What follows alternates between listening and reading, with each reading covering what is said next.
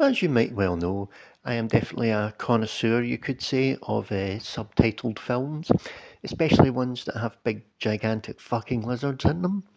Yes, hello, I've seen Godzilla Minus One, and here's my review for this now.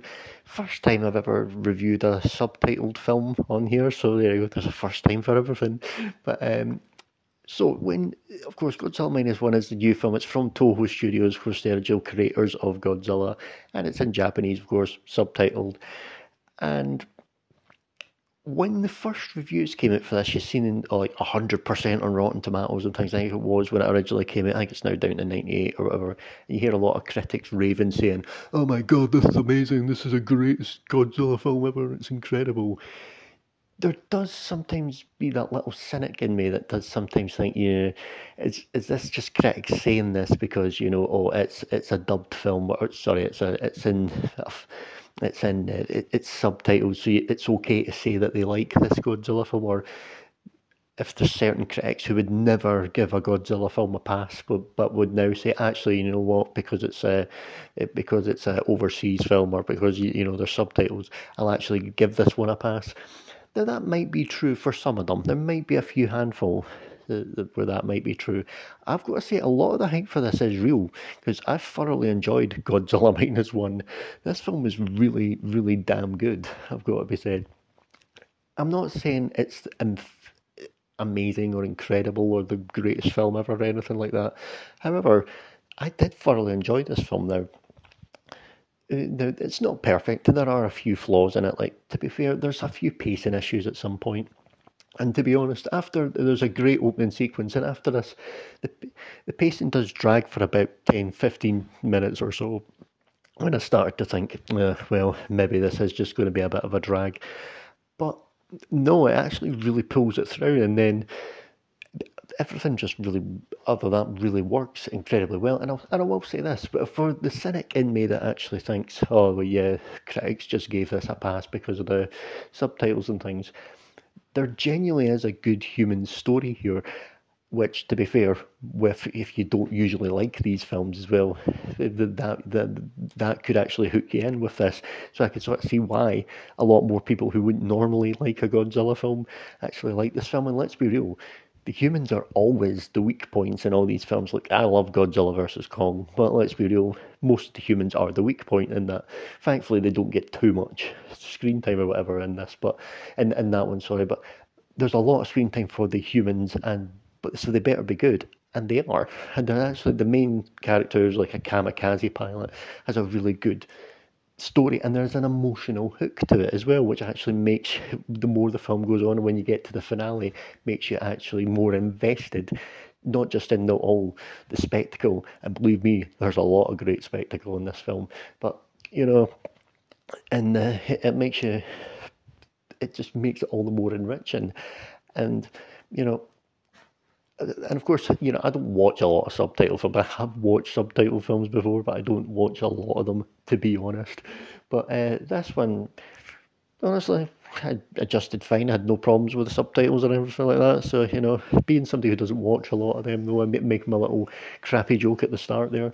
Even I had no problems with the subtitles, to be honest, and I was hooked in with the story. There was, I did, like I said, after the opening, I was a little bit, I don't know about this, but then there was more. Well, as it progressed, I was more and more hooked in by the story, which actually worked. And no, the actors are really good. There's one little girl who's quite heartbreaking as well. She was amazing. She's one of the best kid actresses I've seen ever. She was excellent. There's one particular scene which really is actually a genuine heart wrencher. So, but of course, the star of the show is Godzilla himself. And oh, what an impact he makes! This Godzilla is proper nasty, proper terrifying, is like and proper angry. It's never really established why he's angry, why he's going after these police, but it doesn't really fucking matter, because and you don't worry about, do you have to wait ages to see him or anything like that. He's on screen within about the first 5 to 10 minutes and makes a great impact. So the action scenes are outstanding, though, like really outstanding. Like I mentioned, the finale is proper thrilling, and as well, and there's some really, really great action scenes here as well. And the other things, like when you get close-ups, his eyes are terrifying. It's like his eyes are just like, ugh. And there's some great moments in the sea and everything. And a lot of these are filmed. The majority of them actually are filmed in broad daylight as well. So it's not like they're trying to hide the effects or anything like that. You can see clear as day what's going on, and the effects look fantastic. And speaking of which, this film cost $15 million to make, and you're seeing some of these films that are costing like $200 million, even more, and you're starting to think, where the fuck's the money going? But with this, $15 million, and look what you've got, a real spectacle. I think the effects are flawless here as well. So overall, just really fantastic, the effects. Another thing I've got to say is, like, the atomic breath scene is where the devastation of that is, I was really not expecting it to be what it was. And when you talk about stakes and consequences, and that's sometimes been an issue I've had with Marvel, even with some of the stuff that I've liked, like Loki season 2. There was certain things where you're sort of like, yeah, but whatever, they'll come back next week or whatever if something happens. With this, you just know there's actual devastation here, and it actually hits all that harder with that. One other thing as well, towards the end as well, I don't know if I'm not going into spoilers or anything like that, towards the later part, when the humans are making their strategies, there's actually logic to it. There's actually like actual logic to what they're trying to do to try and stop them. So, yeah, you have it. Godzilla -1, just one of those films that's just thoroughly enjoyed it. I had a really great time with it. Don't think it's a masterpiece. I do think it's got some pacing issues, to be fair. But, even the little cynic in me that did wonder if it was just people being cinema snobs saying, well, it's got subtitles so I can see I like a Godzilla film now. Well, to be fair, maybe there may be a couple that are like that, but overall, I actually see where they were coming from, especially with the human side. Big thumbs up for Godzilla -1. So, speaking of Godzilla, I haven't seen the Monarch series yet, so I'm looking to catch up on that.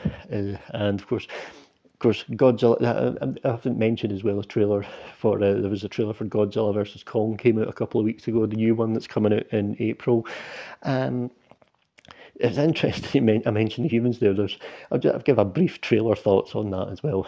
So, you know, I mentioned the humans here. There's a point in the Godzilla and Kong 2 trailer where one of the humans, I can't remember what he says, but he says something really annoying and really stupid, and you just think, oh, they put that in the trailer. That's kind of funny.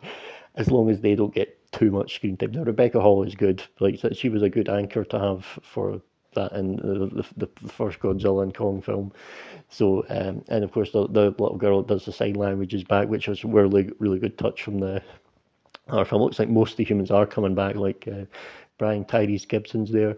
It looks like as well Kong's going to be taking on his ancestors or something like that. But then it looks like he's going to need help, and he ends up teaming up with Godzilla. There's that great shot at the end, near the end of the trailer, when the two of them are just running together. So I'm definitely looking forward to seeing that, to be fair. I do think that film will be incredibly stupid, but as long as it's fun, I don't really care. So there you go.